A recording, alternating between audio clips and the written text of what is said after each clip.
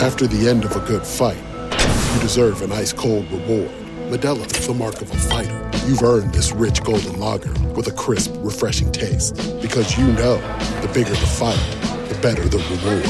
You put in the hours, the energy, the tough labor. You are a fighter, and Modelo is your reward.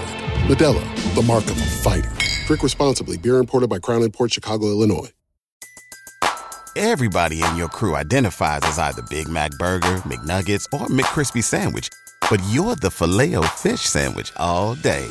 That crispy fish, that savory tartar sauce, that melty cheese, that pillowy bun. Yeah, you get it. Every time. And if you love the Filet-O-Fish, right now you can catch two of the classics you love for just $6. Limited time only. Price and participation may vary. Cannot be combined with any other offer. Single item at regular price. Ba-da-ba-ba-ba. Before we get to today's episode, we want to introduce you to our newest partner, which, like us, is Pure South Florida. That's Doral Toyota, where you can find all of your favorite Toyota models, whether you're looking for a new, used, or certified pre-owned vehicle. Doral Toyota is located at 9775 Northwest 12th Street. That's 9775 Northwest 12th Street, just a few blocks from International and Dolphin Malls. Experience the Doral difference, which means 4 years of complimentary maintenance and roadside assistance on all new vehicles. Also, in-house financing is available for credit-related issues. If you mention 5 reasons when you call 305-680-1129, that's 305-680-1129, or stop into the dealership, you work with a dedicated manager, not a salesman. Unlike other dealers, Doral Toyota prides itself on an honest and transparent buying process. That's Doral Toyota, DoralToyota.com, or stop in at 9775 Northwest 12th Street. Vamos, let's go.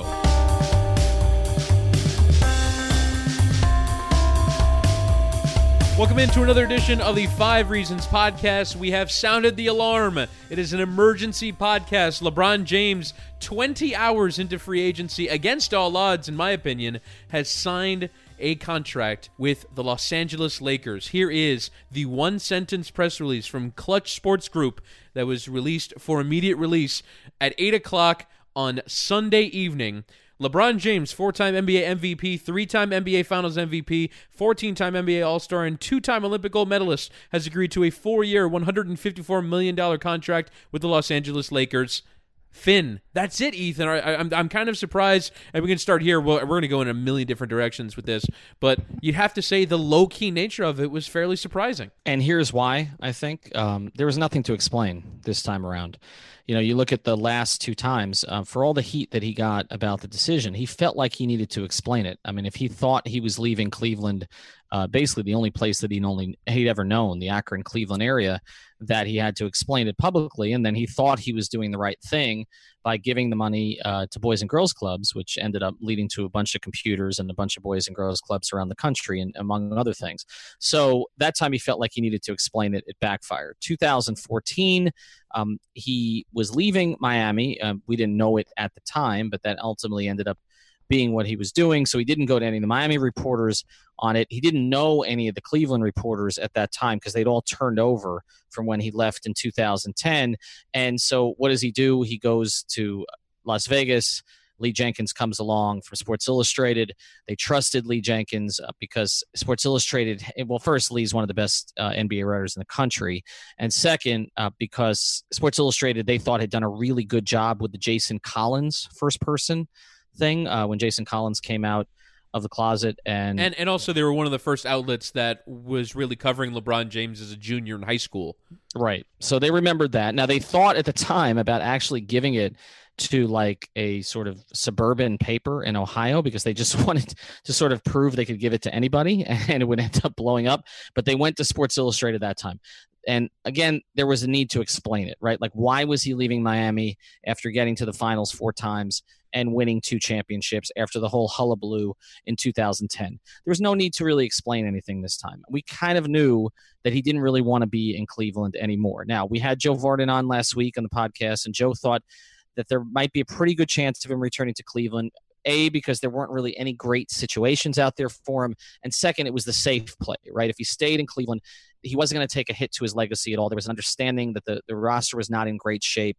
that the best he could probably do for the next couple of years was get to the finals, and even that would be a challenge. And if they did it, it would be because of his greatness. So we thought there was a chance he was going to stay. But look, if you look at the signs this year, he wasn't happy early in the season. They made a lot of trades. He said, we have a bleeping squad now, right? And then it turned out he didn't have a bleeping squad, right? Rodney Hood did not show up in the playoffs. Jordan Clarkson was a disaster. George Hill was okay at times. Nance was fine, but Nance is a role player. So they ended up getting rid of 4 players for 4 players. Those guys really didn't give them a whole lot in the playoffs. He was on his own.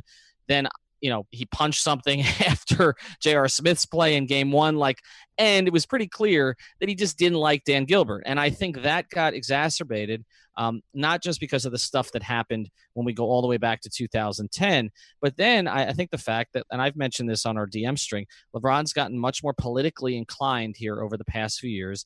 And Gilbert was an outspoken Trump supporter. And I just, knowing the people that are around LeBron right now, I don't think that went over particularly well either. So you add all of that together, there were a lot of reasons for him to leave Cleveland. Now, we can say he contributed to it some. The J.R. Smith contract, the Tristan Thompson contract, both of which were Clutch clients. LeBron contributed to those, wanted those deals to be done. Other things around there he pushed for, so he's not blameless in this.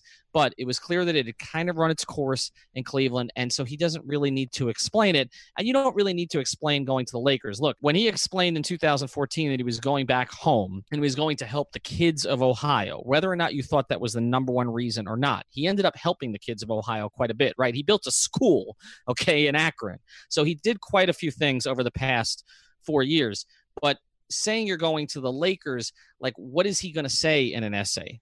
I've always wanted to play in the purple and gold. That's actually was one of my first thoughts is, what is this for? Why is he doing this? Now, I think, the business interests are obvious. The lifestyle interests are obvious. But like you said, because of the lack of an explanation, you're left to wonder, what is the big picture? We know LeBron is always scheming. What is this scheme about? I think it's about a few things. I think first, again, it's about getting away from Dan Gilbert. Again, a second time. So I think that plays into it. So it's okay, where was he going to go? Now, I had said on the pod that I thought Philadelphia was a real possibility for him with the Clutch connection there with Ben Simmons, with the young talent that they have, with cap flexibility that they have. Maybe they might have been able to get Kawhi too. We'll see what happens with the Lakers. That's something we're going to discuss here on the pod. But I thought Philadelphia might be attractive. But I had heard from people in his circle that his wife really did not want to be there. So if that's the case, and this was more of a family decision this time, that takes Philadelphia a little bit out of the picture. Houston was never a great option, whether or not the family wanted to be there or not, because they were going to have to gut the roster to bring him in. And even now, they're probably going to have to gut the roster. I mean, Clint Capella may leave, right? And they just gave Chris Paul a contract that, to me, is ridiculous, because you're going to have Chris Paul at 37 years old making $40+ million when he's not been able to stay consistently healthy over the course of his career. So Houston was not a great option. So really, and Rick Bucher said this when he was on the pod with us, the Lakers presented a viable option for him from a basketball standpoint, because the expectation level will not be that high, at least at first, because we know that there's some growing that those players have to do out there. Secondarily, he can, obviously there's tradition out there, and it's like playing for the Yankees. A-Rod always wanted to play for the Yankees. I don't think LeBron always wanted to play for the Lakers, but he always talked about enjoying playing at Staples Center in front of the celebrities and all that. So I think that's part of it. But it really gets back to what Bucher said from a basketball standpoint, is that he can build it there, right? In Houston, that was going to be more challenging. In Philadelphia, he could, but again, other issues. With the Lakers, he can kind of mold this thing a little bit. So I think all of that played into it. And then you add the business interests, Spring Hill Entertainment, LeBron getting much more involved as an executive producer on a lot of different projects. Now, I said I thought he could still do that while he was playing in Cleveland. It makes it easier when he's in Los Angeles. And if you look beyond basketball, he wants to be a mogul, right? Like, he wants to be a mogul in the NBA. He wants to be a mogul outside of the NBA in business and entertainment. And that's where a lot of the meetings happen. Okay. So it's more convenient for him. He already had 2 houses out there. So all of that together are reasons for. Now, I have some reasons against. We're going to touch on some of those, and I know you have some also. But to me, those are the reasons for. And I just don't think those would have been as compelling an essay, Chris, as saying, I'm going home to help the kids in Akron. Like, to say, I'm going to Los Angeles to have meetings with high-level Hollywood executives. It's not as romantic. Is that what you're saying? Not quite. And one thing I do want to bring up, because we are a Miami podcast, and I threw this out on Twitter. We don't have to delve into this too much, but maybe this is another pod. Why does the national media love Los Angeles and hate Miami? It's a great question. It's basically the same, isn't it? It's the same place, except Miami is somewhat more Hispanic. Okay, really. I mean, it's not that much more Hispanic. I mean, it's somewhat more. I think the numbers are 60-something% as opposed to 40-something%. Somebody sent me the numbers on this a couple of days ago. But look, but you're right. It's not that much more, right? Like LA certainly has a pretty large Hispanic population. But I think it's interesting to me because a lot of the criticisms you can make about Miami, you can also make about LA. The people are plastic, the culture's fake, right? All the things that I don't think are really true about Miami, because Miami is much more than just South Beach. But you can say all of those things. Just like LA is much more than just Hollywood, yeah. Yeah, so it's interesting to me that the national media loves this. I think one reason the national media is going to love this, and we're going to get into this more, is that a lot of them are based there. ESPN had already built a studio out there. ESPN already has a lot of personnel there. They have a studio across the street from the arena. Staples Center, exactly, right? Exactly. It's right down there, right? It's right downtown, right next to the JW Marriott, as opposed to Miami, where they actually had to sort of move people here, right? Like they had to put, our friend Brian Windhorst up at the Epic Hotel for an entire year because they didn't have the infrastructure in Miami. It's already in Los Angeles. And then by the time they built it, he left. Correct. No, exactly. He left, and and he was at that last year. He wasn't even living down here anymore. So I just think the national media loves LA, hates Miami. It's a topic for another pod, but it's an interesting thing to consider. All right, so let's kind of scale back here and look at it from the broadest possible angle. So you get this news.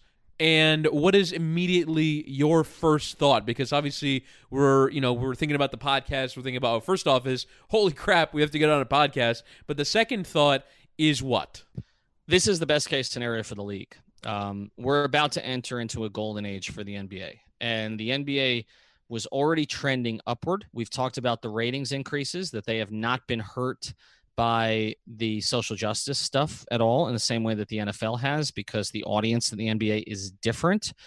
It's more diverse. It's younger than the NFL. And so the NBA has already been experiencing a rating spike as opposed to the NFL. And we've talked about many of the reasons that the NBA promotes personalities, whereas the NFL promotes like no personality and all about team and the coaches, right? So that, and the quarterbacks.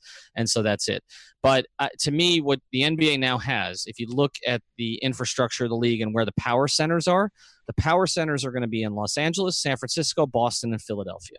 That's pretty damn ideal. That is absolutely ideal. The only thing you don't have in there is New York or Chicago, because the Knicks still suck, right? And probably going to continue to suck. Well, hey, hang on a second. There were rumors that James Dolan's thinking about selling. Well, yeah, maybe we could have a turnaround. Maybe he'll sell to Donald Sterling. I don't know, but and Chicago, I think actually is going to be on the upswing in the next couple of years. Like I think they're quietly executing a process that I really like. Yeah, exactly. Even though it's Garpax, it seems to be working out fairly well so far. So Markkanen was a very good pick.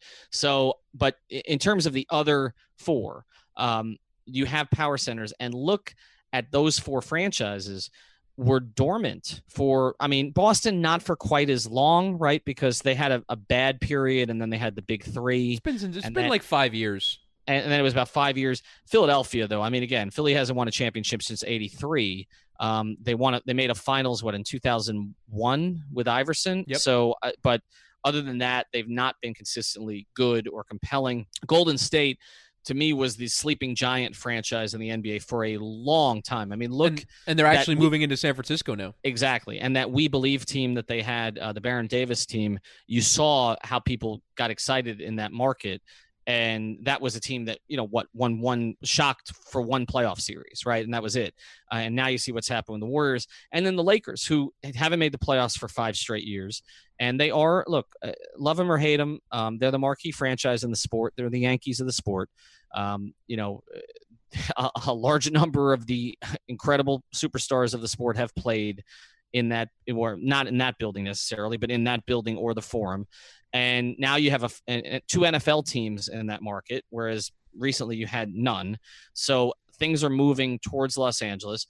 And so you have those 4 markets, not just for a year or two, but for the foreseeable future. Now, I don't know how long LeBron's going to be elite, but the Warriors look like they're going to be elite for at least 3 or 4 more years. Boston and Philadelphia have young cores. So you're in great position. Now, I know Miami fans want to say, what about us? Clearly, it helps the NBA when Miami is compelling also. But if you have Los Angeles, I hate to say it, it's not quite as important to the league. I think part of the reason that the Miami thing was so big was because the Lakers were down, honestly, because there was no tropical paradise type. And I know LA's not really tropical, I guess, but you get what I'm saying. There was no sort of sexy place that was compelling during that period of time, because the Lakers were just sort of, okay, what are they going to put around Kobe at this stage? And as he's bleeding them dry with his contract, and the Heat emerged. And you go back to like 2004 through 2006, after Shaq went to the Heat, that the Lakers and the Heat were the Christmas Day game, right? So, the fact that you have LA being a power center again means it's not as necessary for the NBA to have Miami in that capacity. So I just think for the league, this is a huge thing for ratings. We're only going to hear about 4 teams most of the time. I mean, Toronto's going to win 62 games and no one's going to know they exist. I mean, now they can get swept by the Celtics. Right. Exactly. That's where we're headed. So to me, that's the biggest takeaway from this is absolutely what Adam Silver would have wanted. The story in Cleveland, Chris, had played out. There was nothing left there. He won. It got stale. The most compelling thing about that situation was his relationship with Kyrie. Kyrie was gone. Nobody really thought Kevin Love was a superstar anymore. J.R. Smith really wasn't funny unless he was throwing soup. Like, it just wasn't. It wasn't compelling anymore. And so it was time, for the NBA perspective, it was time to move on. And for me, how the Lakers managed to do this is the story. And obviously LeBron moving and sort of what it means for the balance of the Western Conference, the balance of the league. We'll get into that. But Magic Johnson came into this job in February of 2017. 16 months ago, he came into this job basically with the mandate, go and fix it. And the fact that he fixed what looked to be a dire situation, to be honest with you, I think what their outlook looked like was Orlando Magic-y. It looked like they kept getting these top 5 picks and they somehow defied the protections that were on the first-round pick that they owed to Philadelphia for all these years. And yet still with Ball, with D'Angelo Russell, with Ingram, with Julius Randle, and now Kuzma and Josh Hart, all these different players they brought in, there didn't really seem to be an obvious superstar. You combine that with 2 calamitous free agent signings 2 years ago. One of them is still on the books, and somehow the Lakers managed to pull this off with Luol Deng still on, but obviously in Mozgov as well. That's $128 million wrapped up in 2 players over 4 years that basically contributed nothing to the NBA last year. So that's what Magic Johnson inherits. Within 5 months, he pulls off the D'Angelo Russell plus Mozgov trade to Brooklyn. D'Angelo Russell has not yet looked like making him pay for it in terms of really emerging with the Brooklyn Nets. And then you look at the moves that he's then pulled off. The trade that sent Jordan Clarkson and Larry Nance off to Cleveland, takes a first-round pick from the Cavs in order to pull it off, and takes back Isaiah Thomas, who, obviously he'll be gone in a year, and you basically have nothing left from that trade. The Lakers and Magic Johnson have done nothing but make superlative moves. Yeah, they've taken fines for tampering.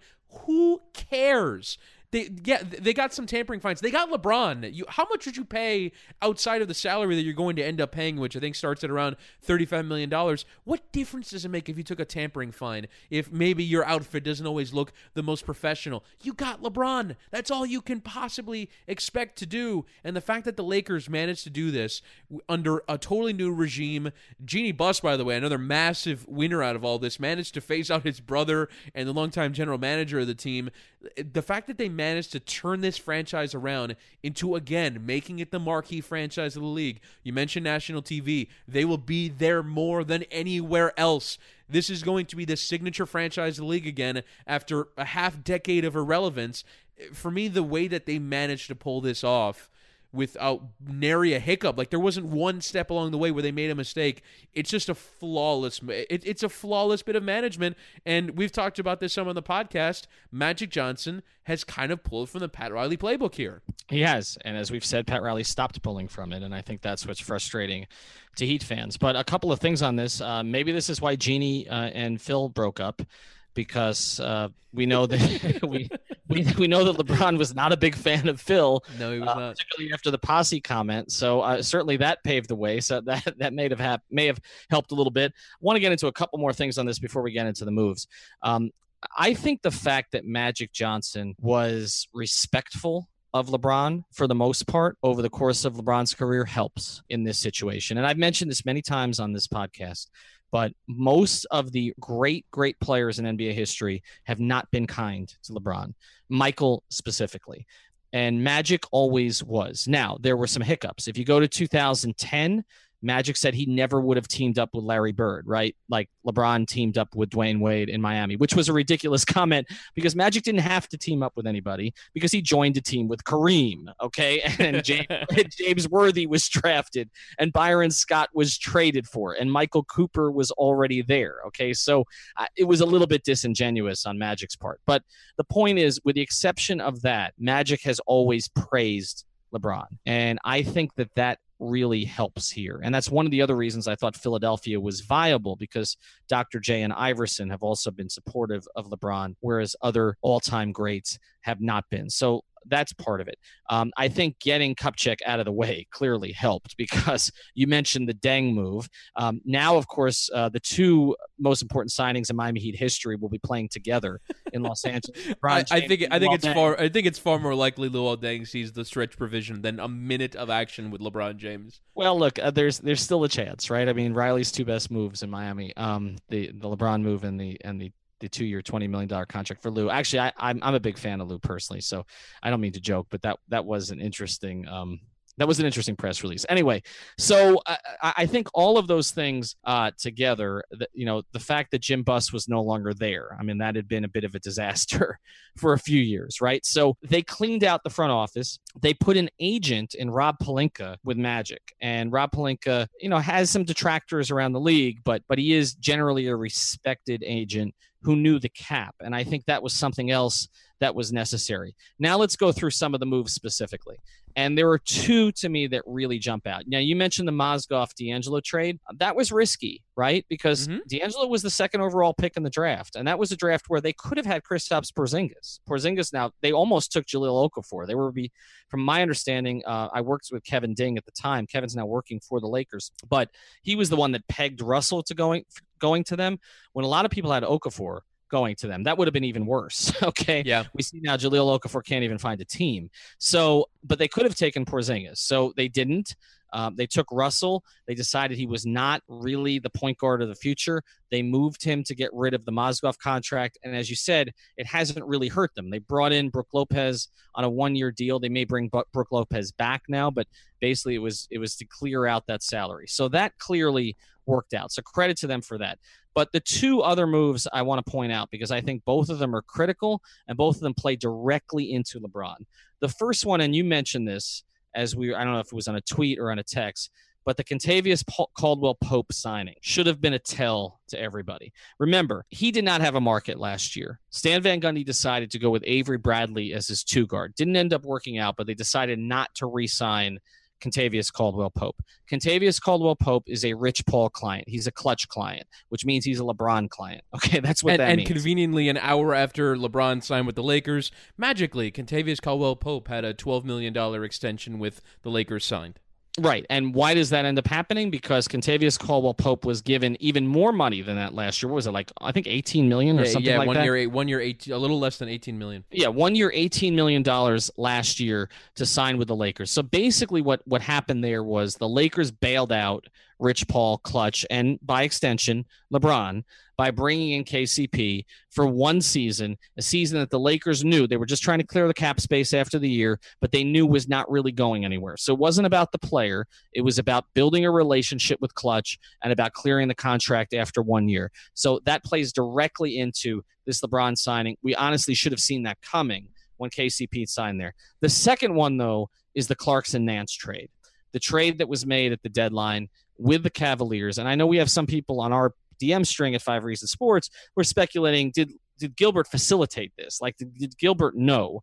And I think the reason that we have people speculating that on our DM string is otherwise it is too stupid for words, Chris. Right. Like, It's just insane. I remember thinking it at the time, hang on a second, the Lakers might be your biggest threat to LeBron leaving, and you're giving them a first-round pick and taking probably their biggest problem off their hands? Like, even if you think you can help, that they can help you compete, which they didn't end up doing, it's still bizarre. It's like, I mean, the Cavs have done this twice now in a year, giving Kyrie to their biggest rivals in the East and giving the Lakers a solution to their biggest problem. Right. And I've talked on the pod about I think it's ridiculous not to trade a guy within your conference, or like this whole thing with Pop in LA, which we'll touch on. Like, he doesn't want to trade Kawhi to LA because they had some battles when Derek Fisher beat him at the buzzer. Like, I mean, we're going back like 10 years already. I mean, Derek Fisher's already flamed out as a head coach and gotten in a fight with Matt Barnes since, right? Like, I mean, it's a long damn time ago, Chris. Okay.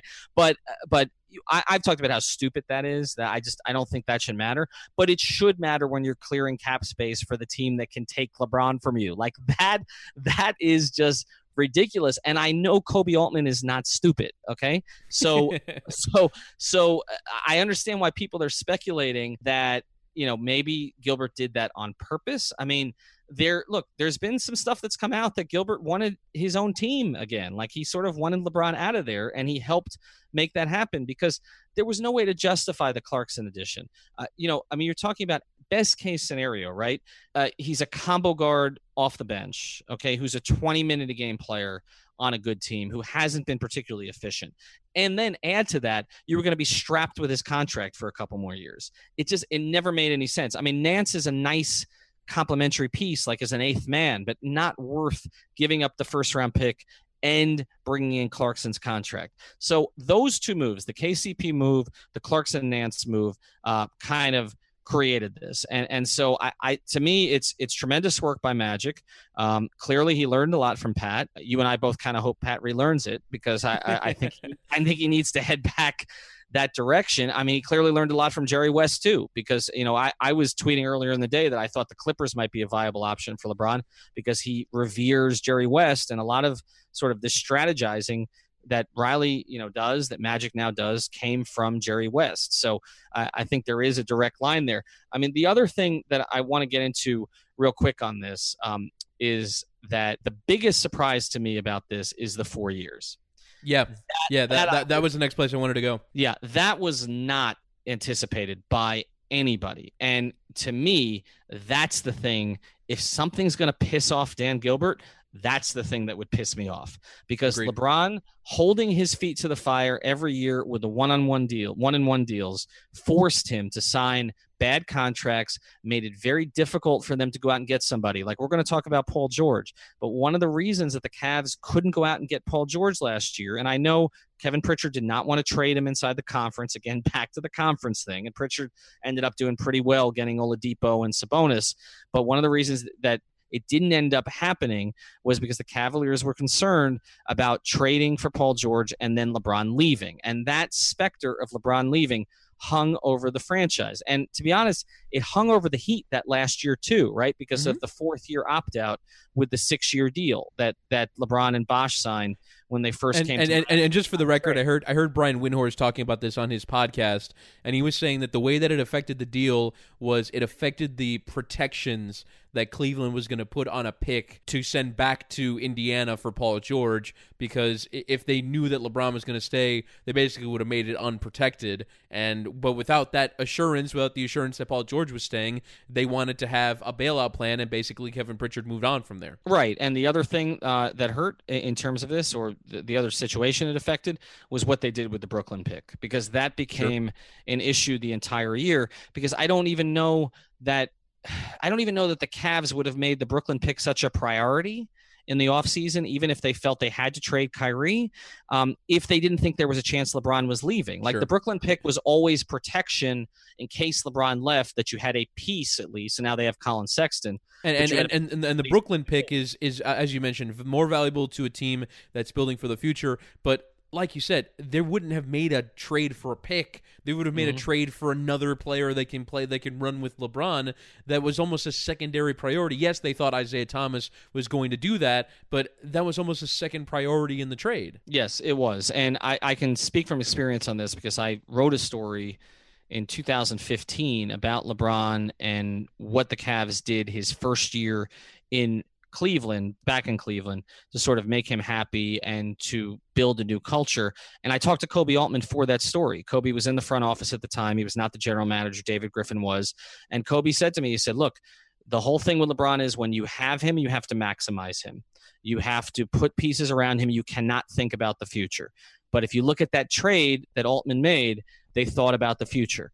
They thought about the future, in my opinion, because they were concerned LeBron might leave. And that is a result of LeBron going year to year. So in that sense, he did kind of screw Cleveland because he made it very difficult for them to build when they didn't know if he was going to be sticking around. And I know that Heat fans are not going to cry any tears over that because they're going to think back to that last year. They're going to think back to LeBron sort of guiding Gasol away from Miami. They're going to think about all of that. But it is a factor here. And Chris, the big thing is he's basically saying to the Lakers, I'm yours for 4 years. If the report is true, he doesn't even have a no trade clause. Like, he's basically committed. He has an opt-out after year 3, but that's like his only form of leverage. Right. So he's basically putting himself in Magic and Rob Pelinka's hands and saying, build something with me. That's different than what was happening in Cleveland, which was build something for me. Okay. And that, again, that's a place where I felt like the Heat could have gotten to with him.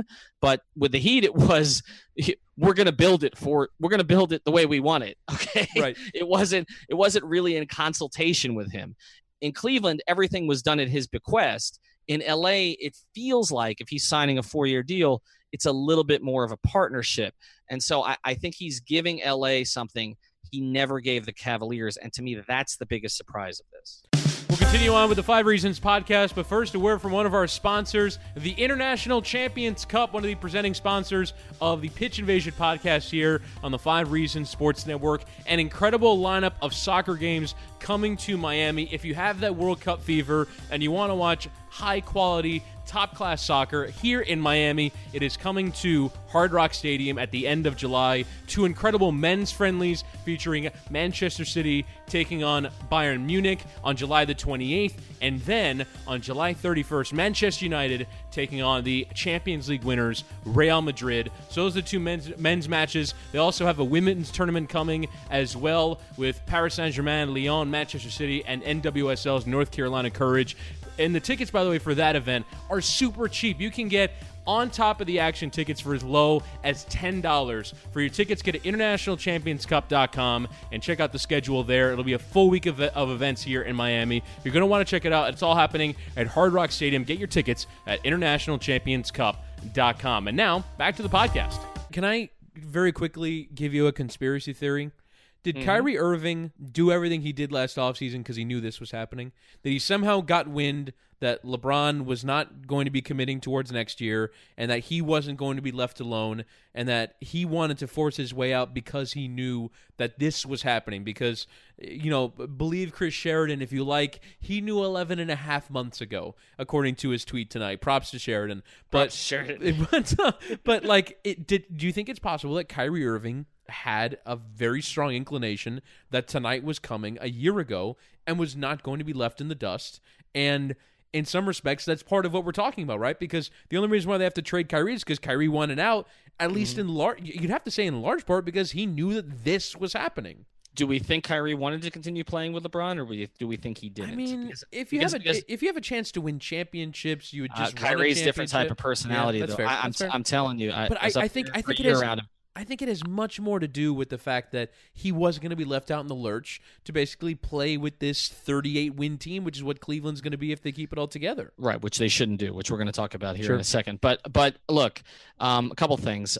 Again, the debate is whether or not he wanted to play with him anymore or not. I think he didn't. It sounds like you think maybe he did. I think he didn't because I think it's a personality thing. Kyrie wanted his own team. I mean, Kyrie's the star of a movie that I won't watch that's coming out here in a couple of weeks. Okay.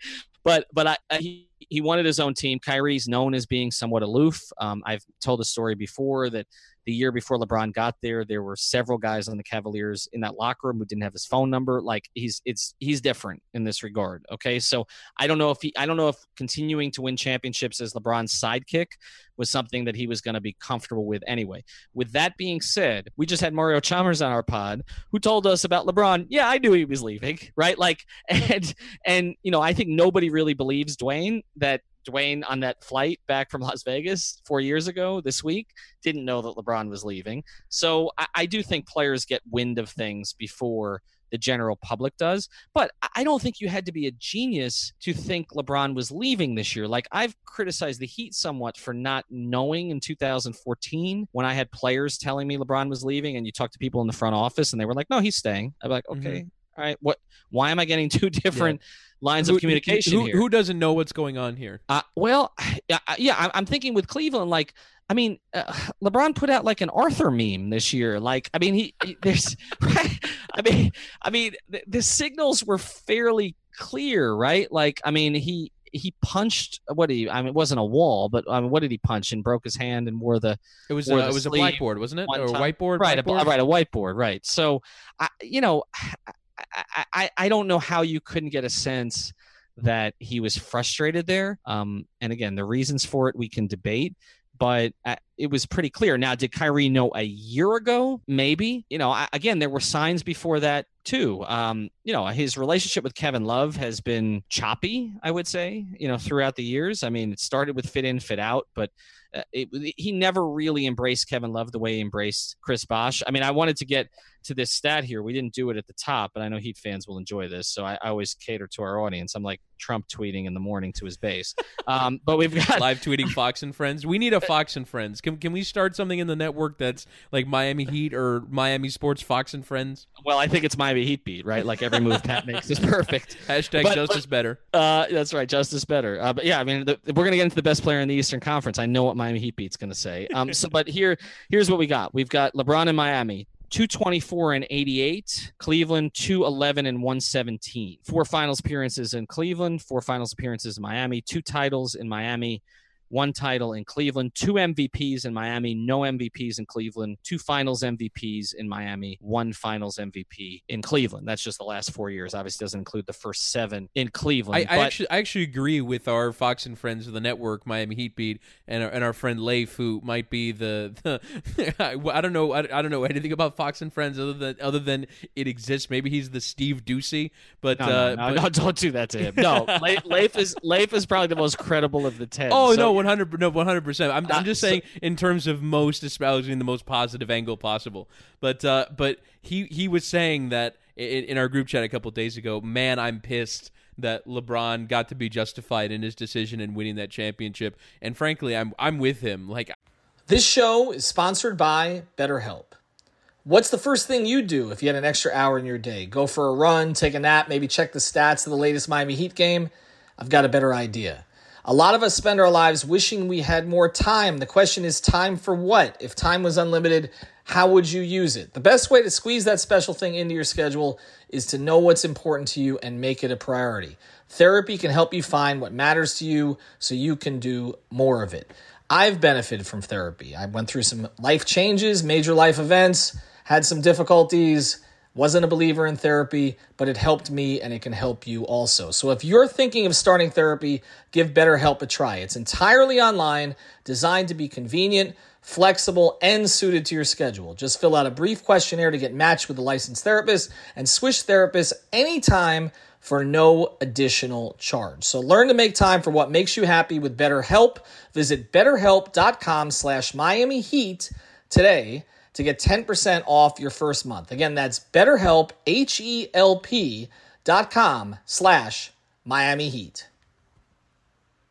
Say goodbye to your credit card rewards. Greedy corporate mega stores, led by Walmart and Target, are pushing for a law in Congress to take away your hard-earned cash back and travel points to line their pockets. The Durbin-Marshall credit card bill would enact harmful credit card routing mandates that would end credit card rewards as we know it. If you love your credit card rewards, tell your lawmakers, hands off my rewards. Tell them to oppose the Durbin Marshall credit card bill. Everybody in your crew identifies as either Big Mac Burger, McNuggets, or McCrispy Sandwich. But you're the Filet-O-Fish Sandwich all day. That crispy fish, that savory tartar sauce, that melty cheese, that pillowy bun. Yeah, you get it.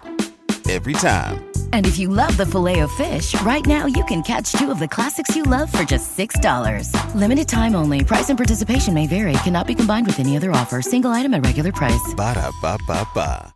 I think that the move ended up, I mean, you mentioned the numbers there. It sounds roughly the same, doesn't it? But I'm just kind of thinking, I just think to myself, man, Cleveland, that organization did not deserve for that to happen to them. For Draymond Green to have a flash of red and kick someone in the nads and all these other things to have happened. Steph Curry slipping on a wet spot in Houston, like all these things that led to the Cavs winning the championship. But yeah, I mean, you'd have to say, for what he wanted to do there, job done. I'm just kind of amazed that it ended after 4 years. I really thought in 2014 that this is where his career was ending. This was his last stop, but I don't even know if this is his last stop. We can get into that later, or we have on previous podcasts, but I kind of wonder sort of what happens from here. I think it's his last stop. At the 4 years makes me think it's his last stop. Now, he did tell me for a story I did on his 30th birthday that he wanted to play till at least 40.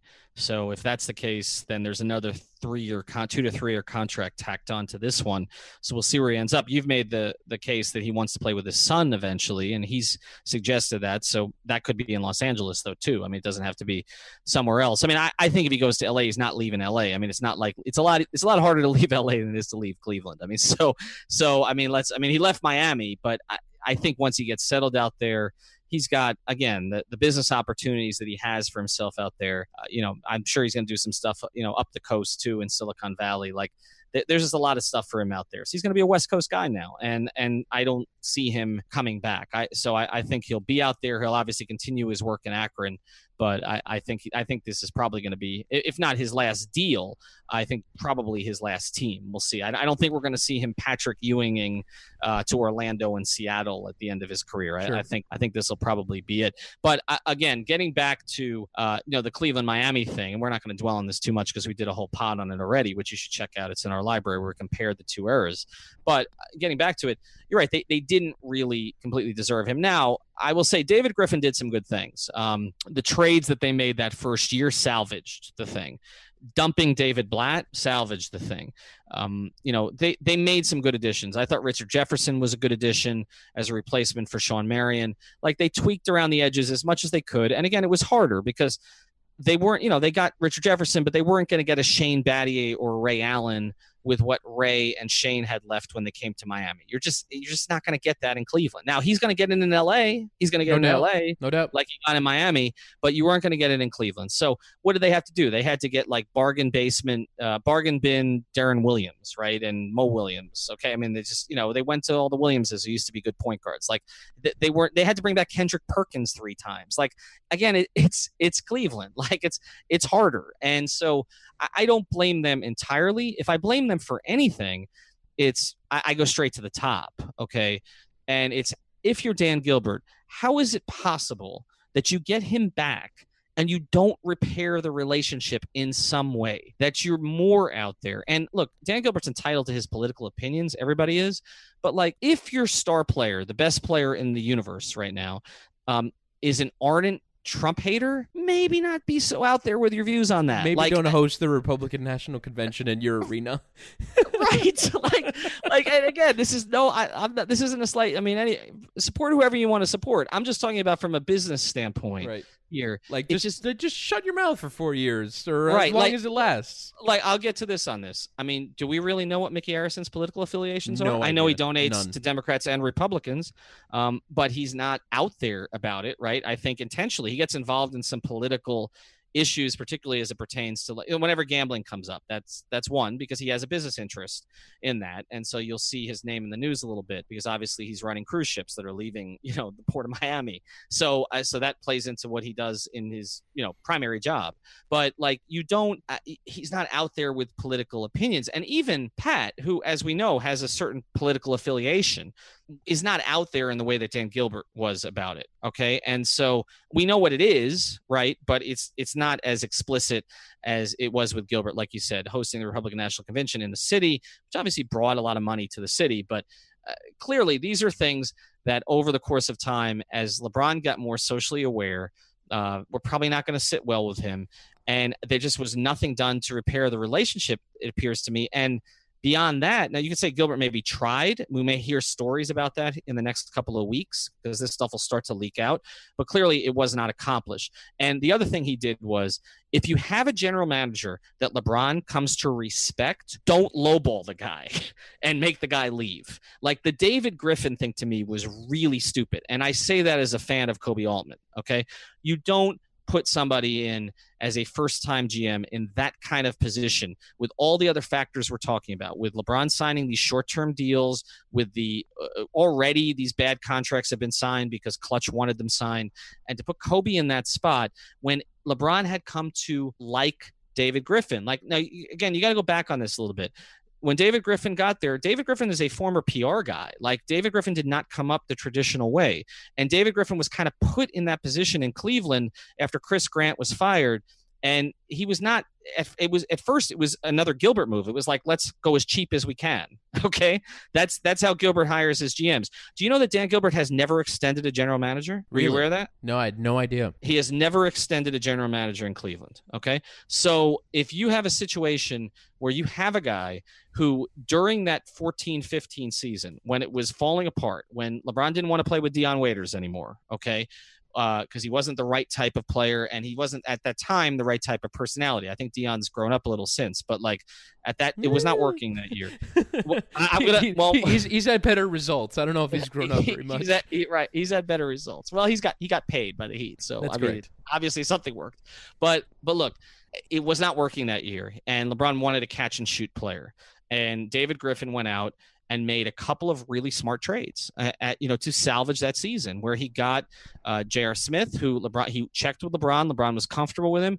They brought him in. Say what you will about J.R. J.R. helped him win that championship. Mm-hmm. Okay, and helped him save that first season. And David Griffin tells a story, and you can just tell the kind of eloquence that he operates on. Where first off, David Griffin admitted to the fact that when LeBron James signed with Cleveland, LeBron did not know the name of the general manager. He did not know who David Griffin was. So that it's just kind of the place that they started at. But the other thing that David Griffin told Zach Lowe was that he always knew that the most important thing to do was to get LeBron on side. And more than anything else, he could have brought in anyone. As long as LeBron was okay with it, as long as LeBron was up for it, and he said that he knew he made a great trade when Timofey Mozgov walked in the room and LeBron could not help but smile in noticing how big Timofey Mozgov was. Yep. And he said, holy crap, we got a player. Like, we got someone who I know is going to help us win. And that more than anything, from a basketballing point of view, getting LeBron to what David Griffin describes as I think it's sort of dictating outcomes is the phrase that he used. You need to get LeBron in a place where he dictates outcomes. And the fact that David Griffin knew all these things about LeBron and figured out how to general manage for him, and then Gilbert goes and gets rid of him, it's just so stunning that Gilbert did all the same dumb bleep for a second consecutive time. Like, you had him for 11 years. 11 years. You won one championship and managed to piss him off twice. It's impossible to do. Griffiths told me that story. That was in a hotel in Los Angeles because the team was on the West Coast. But what happened before that was LeBron watched tape of Mozgov. Okay? I mean, it was more than just seeing him in the room and realizing how big he was. Like, LeBron went to him and said, I've watched this guy. I like him. He moves his feet for a big guy. He can help us. They had that conversation. He checked with him on JR. They had that conversation. I've told this story about Shumpert. LeBron never goes to games on the road, right? You very early, I shouldn't say on the road, when he has like a day off in a city. Like, you won't see him at the arena. He went with Randy Mims and I think Maverick to a Knicks game while they had an extra day in New York because they were playing, I think, Brooklyn on that road trip. And the Knicks were playing, and LeBron said to those guys, he said to Randy Mims, he said, Shumpert, he said, I like that guy. He's a 3-and-D guy. We need a guy like that. That got back to Griff, okay? And Griff ends up making a move where he gets Shumpert. So you mentioned getting LeBron on your side. like that changed the whole tenor of the season. Like LeBron's whole mood perked up. I was covering them that year. Like he was depressed. Remember, he took the 2 weeks in Miami, right? Like the thing wasn't working. He was debating whether he'd made the right decision. And Griff goes out, makes those moves, doesn't really jeopardize the future all that much. Like they got a draft pick and then they flipped it and they were able to they basically gave up 2 picks to get Mozgov. Yes, it was a high price to pay, but it made LeBron happy and they were able to clear out Dion, which is something that LeBron also wanted. So you have Griff doing those things. Then the next year, he brings in Richard Jefferson, which was a move that LeBron approved of. They win a championship, okay? And then you make a decision after the third year, after they've gotten to 3 straight finals, like, I don't want to pay this guy anywhere near market rate. After Griff, again, this wasn't the Griff that came in to Cleveland that LeBron didn't know. This was David Griffin, who'd won a championship and earned LeBron's respect, and Gilbert did not want to pay him. And this gets back to the ego that some of these guys have, and it's not just owners. Jerry Krause, rest in peace, thought he was the reason that the Bulls won those championships, not Michael Jordan. He did. Yeah. Look it up, okay? This is what pervades that profession, and when you don't realize pervades billionaires in particular. Correct, but Krause was not, obviously. But yes, it's front office people and it's people above them. And you mentioned this, and I don't want to make this too much of a Heat thing tonight, but I always felt that was one of the Heat's mistakes. They never got LeBron on side. Like, you talk about what happened with Griff. Like, I felt of all the things in Cleveland that were better than Miami, there weren't many, okay? To me, like, there were 90% of the things were better in Miami for LeBron. But one of the things I thought was better for LeBron in Cleveland was not that they allowed him to control everything. I think that narrative got played up too much when Griff was there, because Griff was the one who was, yes, LeBron was watching some tape and would say, I like a player. Griff was the one who was studying the salary cap. Griff used to come to practice and he would show me, like, they had players ranked by, it wasn't PER, but it was another metric that they would look at. And he was showing it to me because he knew I was not a huge Kevin Love fan, I think, from watching him every day. I just didn't think he was really a star. And they had metrics that showed that Kevin Love's numbers were better than maybe we were giving him credit for. So LeBron wasn't doing that stuff. So Griff was involving him.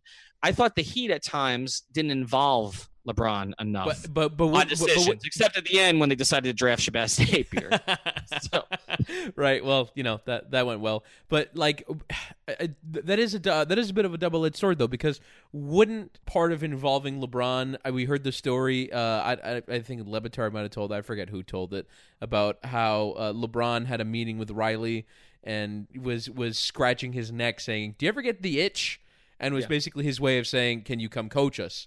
And LeBron, basically, if the Heat bent to his will, would have fired Eric Spoelstra 100%. Yes. So there is a certain amount of, and this is at least something, at least in part, that the Lakers can do now. I don't know if they're willing to die on Luke Walton Hill, but they, with that security, they can say no on some things. They can, and it's going to be interesting to see if they do, because I don't know that LeBron's a good fit for Luke Walton's system. And it's funny, that has not come up, right? Like, we've talked about all this stuff with the Lakers, and I've seen very little on social media, like, how's he going to work out with that coach? Like, I think from a personality standpoint, the only thing I saw on the coach was a cool stat that Luke Walton and LeBron were in the same draft. Right, exactly. And Luke Walton was a better pick than Darko, so actually, it worked out pretty well for the Lakers. But look, that's the one question to me. I think from a personality standpoint, yes, like Luke is considered to be likable.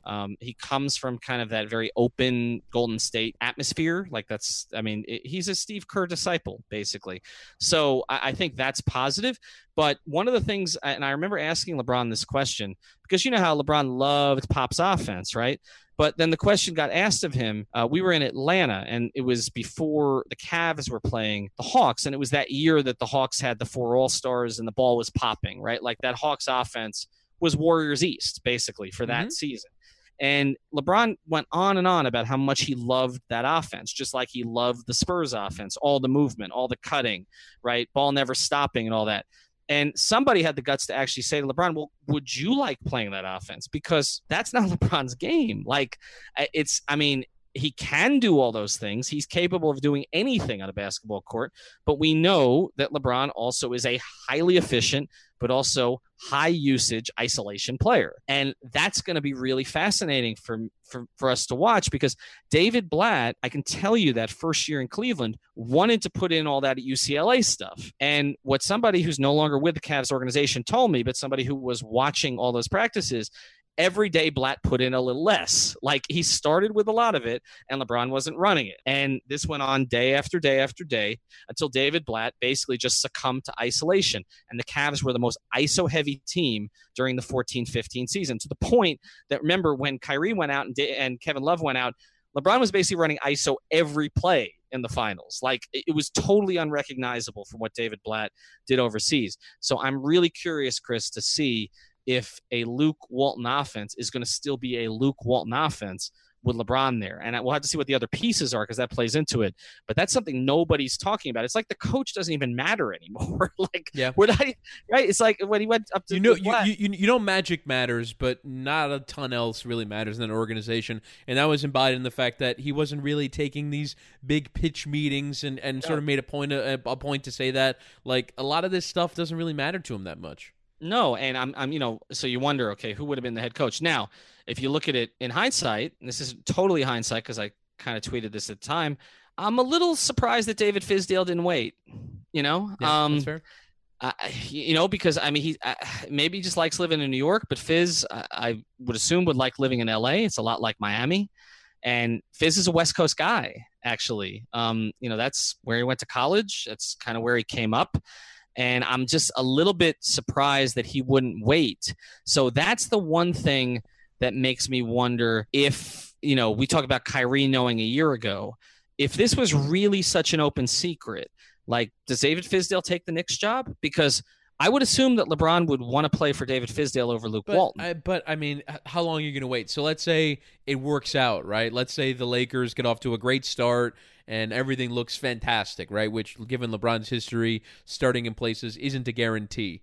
But let's say it gets off to a great start, and you're just sitting around going, well, hang on a second, when is this going to go sour? Am I just going to, how much longer am I going to wait to have a crack at this job? And David Fizdale wants to get on with his career, and the New York Knicks is a really, high-level, glamorous position in theory, even if it hasn't always worked out in practicality. But, yeah, I think coach is a place where it's possible that it's not like Luke Walton. Luke Walton is not David Blatt. He's a coach with a ton of credibility that was an assistant on one of the greatest teams ever and, won, 90% of his games with one of the greatest teams ever.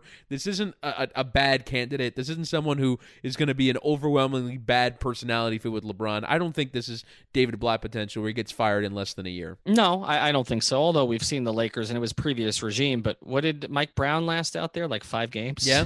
Yeah, basically, yeah. Mike D'Antoni was kind of now that was Kobe related and Dwight Howard related, but like Mike D'Antoni didn't last very long. They've gone through. The Lakers coaching history lately is interesting. We should take a look at that, but it's interesting. And as we know, LeBron's coaching tree is interesting too. And so we'll see if there are new assistants that are added out there. I think that can always be part of it with LeBron. Like, the assistants matter to him. I do know at times he wasn't, that thrilled with the staff in Miami. He got a lot of his guys in Cleveland. I don't know if that was really an elite staff out there. You think Vitaly Potapenko was one of his ideas? I think there were a bunch of ideas up there. I just wanted to say the name Vitaly Potapenko, to be honest with you. No, I don't even know if you said it right, but that's okay. It doesn't matter. Is it Potapenko? I think it might be Potapenko, but okay. I don't know. We'll throw that out to listeners. But the other, the other thing beyond Ty Lue, which was clearly LeBron's idea, was Damon Jones, who, and we love Damon in Miami, but that was Donkey and Shrek from the Shaq Damon days down with the Heat. But Damon, there's a great story with Damon because when they brought Damon in, they offered to. This is what I heard, so I'm not 100% sure, but I'm 99% sure here, and it's a podcast, so it's fine. But basically, I heard that they offered Damon an opportunity to coach the D-League team, which is not far from the Cavs. It's in Canton, so it's not like Sioux Falls from Miami, right? It's literally up the highway. And his question was, "Is LeBron going to be there?" And that was the end of the conversation. That's what I was told. So yeah, I mean, he had some control over that staff. Just to go through head coaches since Pat Riley. Okay, so let's go through. The Pat Riley leaves in 1990. Mike Dunleavy, Randy Fund, former Miami Heat GM. What? Yes, 2 years. Yes, Bill Burtka, Magic Johnson. He went 5-11. That's right. I remember that. Yeah. 94. Well, I don't remember that, but I've heard about it. Del Harris got 5 years. Bill Burtka got 1 game. He was a longtime assistant there. Kurt Rambis, Phil Jackson, Rudy Tomjanovich, Frank Hamblin. I forgot that Frank Hamblin got a turn. Phil Jackson came back. Mike Brown. That was a total of 71 games, but I think it was like 5 games. Into the next. Because he took over as an interim, right? Yes. In one of those Kobe seasons, and then started the "this is going to be fun" season, and did not last very long. No, he didn't last. It lasted like 2 weeks, and then they tried to run the Princeton offense, didn't they? Yeah, I believe they did. Maybe Mike Brown could come back. I mean, that's always an option. I mean, obviously, there's a history with LeBron. Bertie Bickerstaff, Mike D'Antoni, Byron Scott, and then Luke Walton. So that's since, and there's some interims in there, but since Pat, that's since 1990, that's 14 head coaches. Again, just to compare this a little bit, since Riley came to the Heat in 95, the Heat have had 3 head coaches. So it's a lot more stability in Miami than Los Angeles.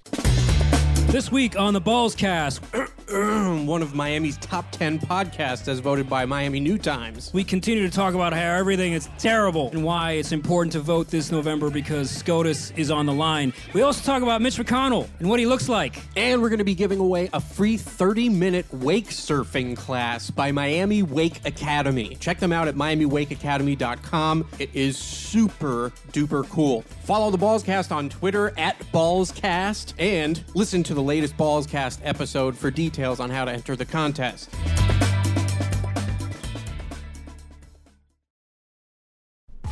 Welcome to the Heat Beat Podcast. I'm your host, Giancarlo Navas, and here at Heat Beat, we talk all things Miami Heat, from the absurd. The last time I saw Dion, I want to say it was like early March. He was hanging out in the locker room, and he looked like he put on a few pounds. So I know you guys are all excited about that. To the serious. Wayne Ellington in particular was just getting caught on a screen for multiple seconds, and that puts so much strain on the rest of the defense. With guests ranging from some guy on Twitter named Kevin to ESPN hosts like George Sedano, we have a little something for everyone and anyone. Check us out every week here at the 5 Reasons Podcast Network, or find us on Twitter at MIA Heatbeat for all our updates, pods, and videos. We're running about twice as long as we expected, Chris, because there's so many elements to this. Sure. So what we're actually going to do is a part 2 of this tomorrow, and we'll release that one separately. So we'll get into some of the other factors, including what this means for the rest of the East, which obviously includes Miami, what the ceiling is on this Laker team. We'll touch a little bit more on Paul George as details start to come out. And then obviously we're going to have to touch on Kawhi. But the last thing I want to get into here, just in the immediate wake of the decision, is the Kobe factor. And we've talked about this on the pod, that there is this very, very competitive relationship between Kobe and LeBron that goes way, way back. It goes back to Kobe being threatened by LeBron when he came into the league, because if you remember, if you go to 2003, that was right after the Lakers won 3 championships. So Kobe had just emerged as not just a sidekick to Shaq, but as a legitimate superstar in his own right. And so then you have this guy come in straight from high school, just like Kobe did. And unlike Kobe, LeBron was really good right away. Like Kobe was not really good right away. Like it took 3 years really, and a bunch of air balls against the Jazz in the playoffs, like before Kobe emerged. Like Eddie Jones was the second best player on those Laker teams, and Shaq was clearly the best player until Kobe developed in his 3rd or 4th season. With LeBron, he came in with Ricky Davis, okay? Like LeBron was expected to be great right away. And so there was a natural rivalry that built between them. They were always supposed to play each other in the finals. It never happened. They had the puppets. LeBron was always sort of felt a little bit of, I would say, melancholy about that, because he wanted to play Kobe in the finals. And then, of course, LeBron had one of his greatest playoff performances in the Eastern Conference Finals against Orlando in 2009, and he didn't get enough help, and so it wasn't enough. And so there's always been this relationship. I've told stories. I'm not going to tell them again on this one, but I've tweeted them about different interactions I had with LeBron about Kobe, which kind of showed the relationship the two of them had, and that LeBron was still keeping an eye on Kobe, even though he was saying really respectful things about Kobe, and I think believed them, that he always sort of wanted to outdo Kobe, not just as a player, but also as an attraction, that matters to LeBron.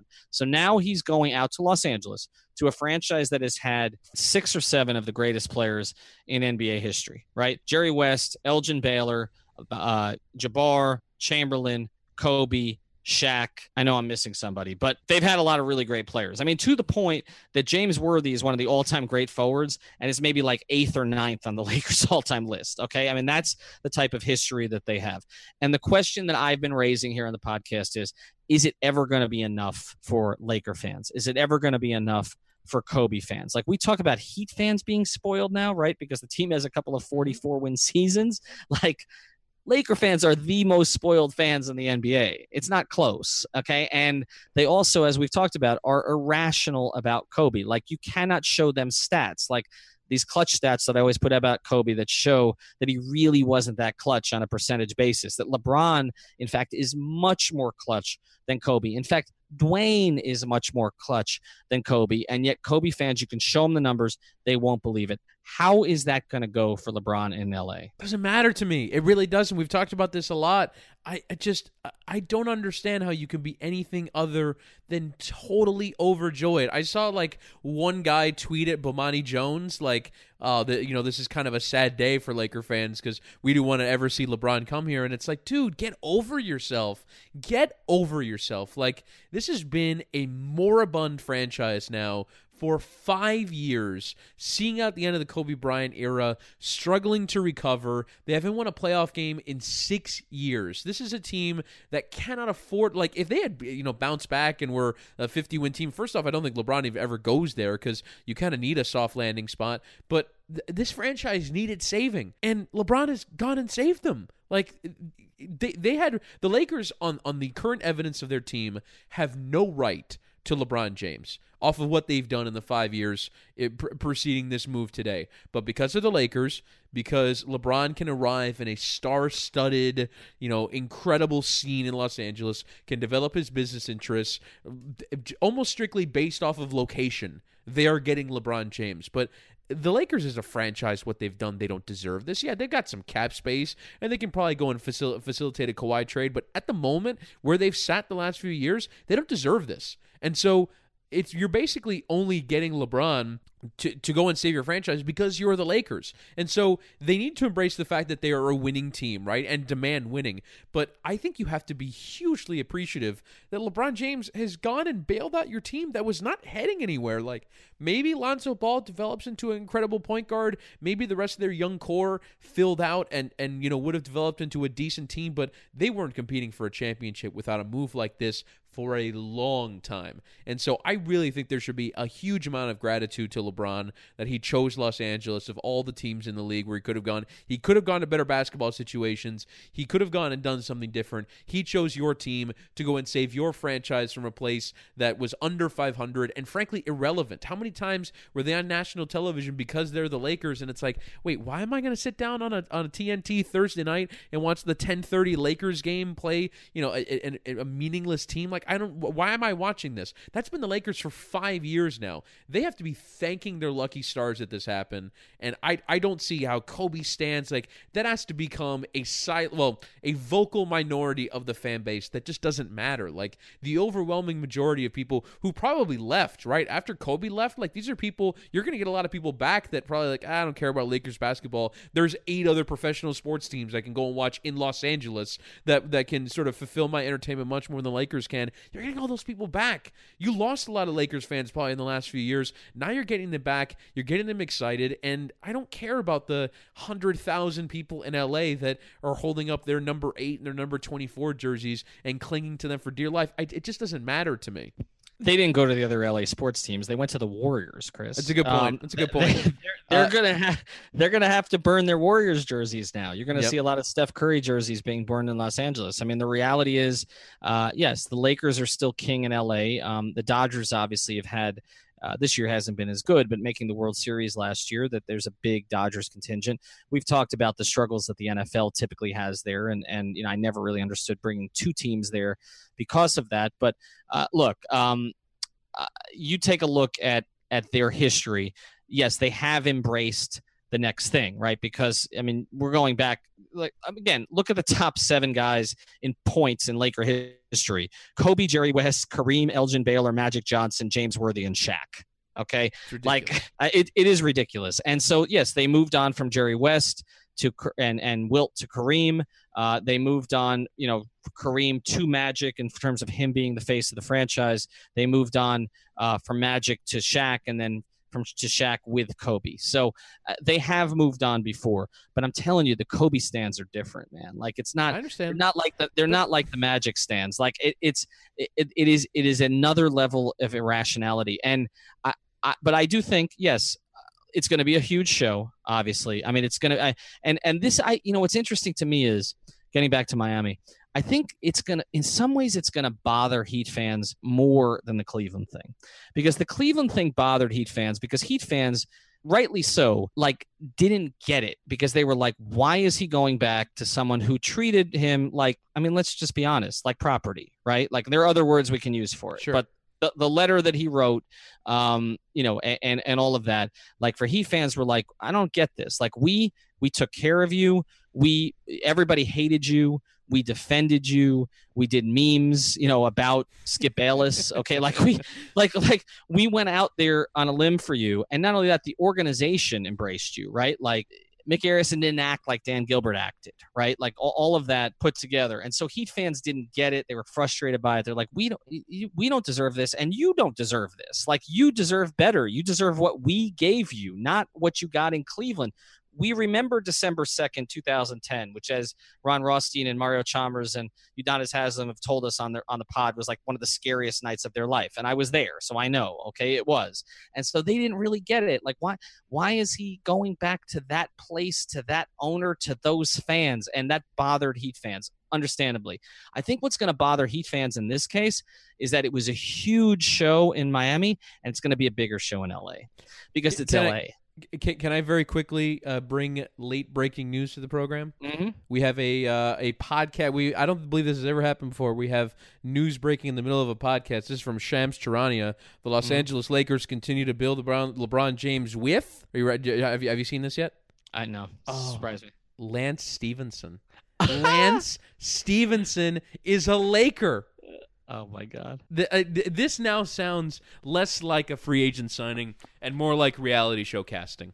This is Hollywood getting ready for a Lakers TV show, which I'm now prepared for. I'm now prepared for a Lakers reality show following the team, and why not bring in Lance Stevenson?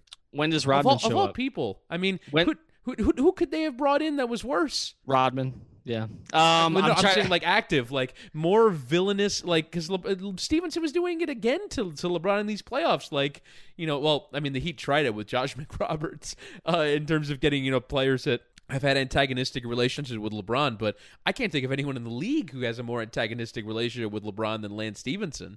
Just listen to our Udonis Haslem pod, right? What he told Lance. Yeah, Lou Amundsen, maybe.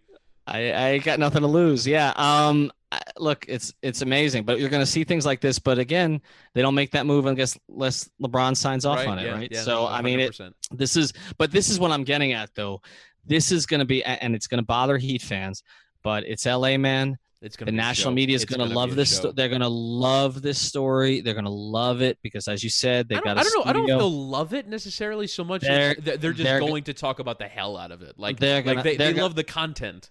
They love the content, right? This basically, look, we talk about these struggles that ESPN is having, right? And a lot of them are not their fault. Okay. It's about cord cutting and all the other things we talk about, but they just built a studio in the last couple of years in Los Angeles, and they even do a sports center from Los Angeles now. Right. And so they do the jump out of there. They do their NBA show out of there. Right. This is all perfect content for them. and it's going to piss off Heat fans because all the celebrities we saw at the Heat games here are going to be dwarfed by what you see in Los Angeles. By a factor of 10, by a factor of 100. It's gonna be frustrating, and I get it. They're gonna be A-list celebrities in Section 118, Row 20. It's not gonna be Flo Rida. Like it's gonna be. It's not gonna be Anna Kournikova for 44th consecutive home game. Right. So that's going to be frustrating for Heat fans. But here's how we'll close, and then we're going to get to part 2 of this tomorrow. We'll touch on how this affects the Heat, Boston, Philly, Toronto. I would say Boston. Under the umbrella of more of a – we'll get to the basketball side of things tomorrow. We'll get to the basketball. We haven't done a ton of that. But to me, Heat fans should take this away, okay? Your 4 years with LeBron were more fun than the 4 years in Cleveland. I think we established that on a previous pod. Sure. And ultimately, the national media may not see it this way. Ultimately, they were more successful because he won 2 championships in Miami and he won 1 in Cleveland. And we can talk about all the other factors and the Warriors and everything else that came up there. But, as Bill Parcells, who failed miserably in Miami, said, you are what your record says you are. His record was better in Miami. So take that for what you can, because I'm telling you, people are now going to really forget the Miami years. And now... And that was the point that I was going to make. I'll be the negative one to say, but the Miami years will end up being less memorable and less significant to the career of LeBron and to LeBron himself than winning the 2016 finals back from 3-1 down to give Cleveland their first championship in 50 years. Just as a sporting story. You just want the Heat beat guys to hate you. That's all. Yep. That's correct. I just want Harrison to send me a direct message. Why do you want everyone to hate you? Well, I want everyone to hate me. That's what you're going to get. But I will say it again. The best version of LeBron James was Miami 2012, 2013, and he won 2 championships. There's no doubting it. And look, man, some of the most memorable sporting years of my life, maybe this Lakers scene will look something like those first years without the pressure, without the real negativity. But I think this scene will look something like that. I actually think in some respects it'll kind of make Heat fans reminisce a little bit. I think some of that kind of anger has dissipated a little bit over 4 years, but the scene that it's going to look a lot like Miami did without a lot of the snarling negativity, which I think will be fun for the neutral, but I don't think that. I think Miami fans will have a bit of a persecution complex. Well, hang on a second. Why is this so much better than what happened in Miami? Mm-hmm. And here's what Heat fans can do while they're waiting for the Heat to figure this thing out. Just root for the Warriors. I mean, that's the easiest thing to do, right? Or the Rockets. And the Rockets aren't going to be that good next year, but that's a topic for another pod. They lose Capella. They've already lost Ariza. I mean, they're going to be good. Have they lost Capella yet? Not yet, but if they do, sure. They're going to look a whole lot different. But anyway, we've covered enough on this one. Again, subscribe to all the other podcasts in our network: Miami Heat Beat, 3 Yards Per Carry, Ballscast, and Pitch Invasion. And we will come to you with another part on LeBron tomorrow.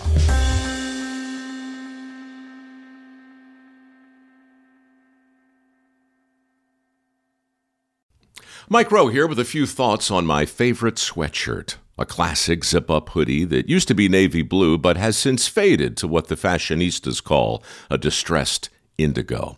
It's 13 years old, soft as a flannel bathrobe, and after a few hundred dirty jobs, demonstrably and undeniably indestructible. This is the kind of sweatshirt girlfriends like to permanently borrow. But I've held on to this one because I got it from American Giant. American Giant makes all their stuff right here in the USA so they can control every link in their own supply chain. That matters because when you buy American Giant, you not only get great quality, you create jobs for people in factory towns all over the country. No pressure, but if you give a damn about the business of making things in America, you got to support the companies who are doing it right. Go to american-giant.com/Mike to get 20% off your first order. That's american-giant.com/Mike. Everybody in your crew identifies as either Big Mac Burger, McNuggets, or McCrispy Sandwich. But you're the Filet-O-Fish Sandwich all day. That crispy fish, that savory tartar sauce, that melty cheese, that pillowy bun. Yeah, you get it. Every time. And if you love the Filet-O-Fish, right now you can catch 2 of the classics you love for just $6. Limited time only. Price and participation may vary. Cannot be combined with any other offer. Single item at regular price. Ba-da-ba-ba-ba.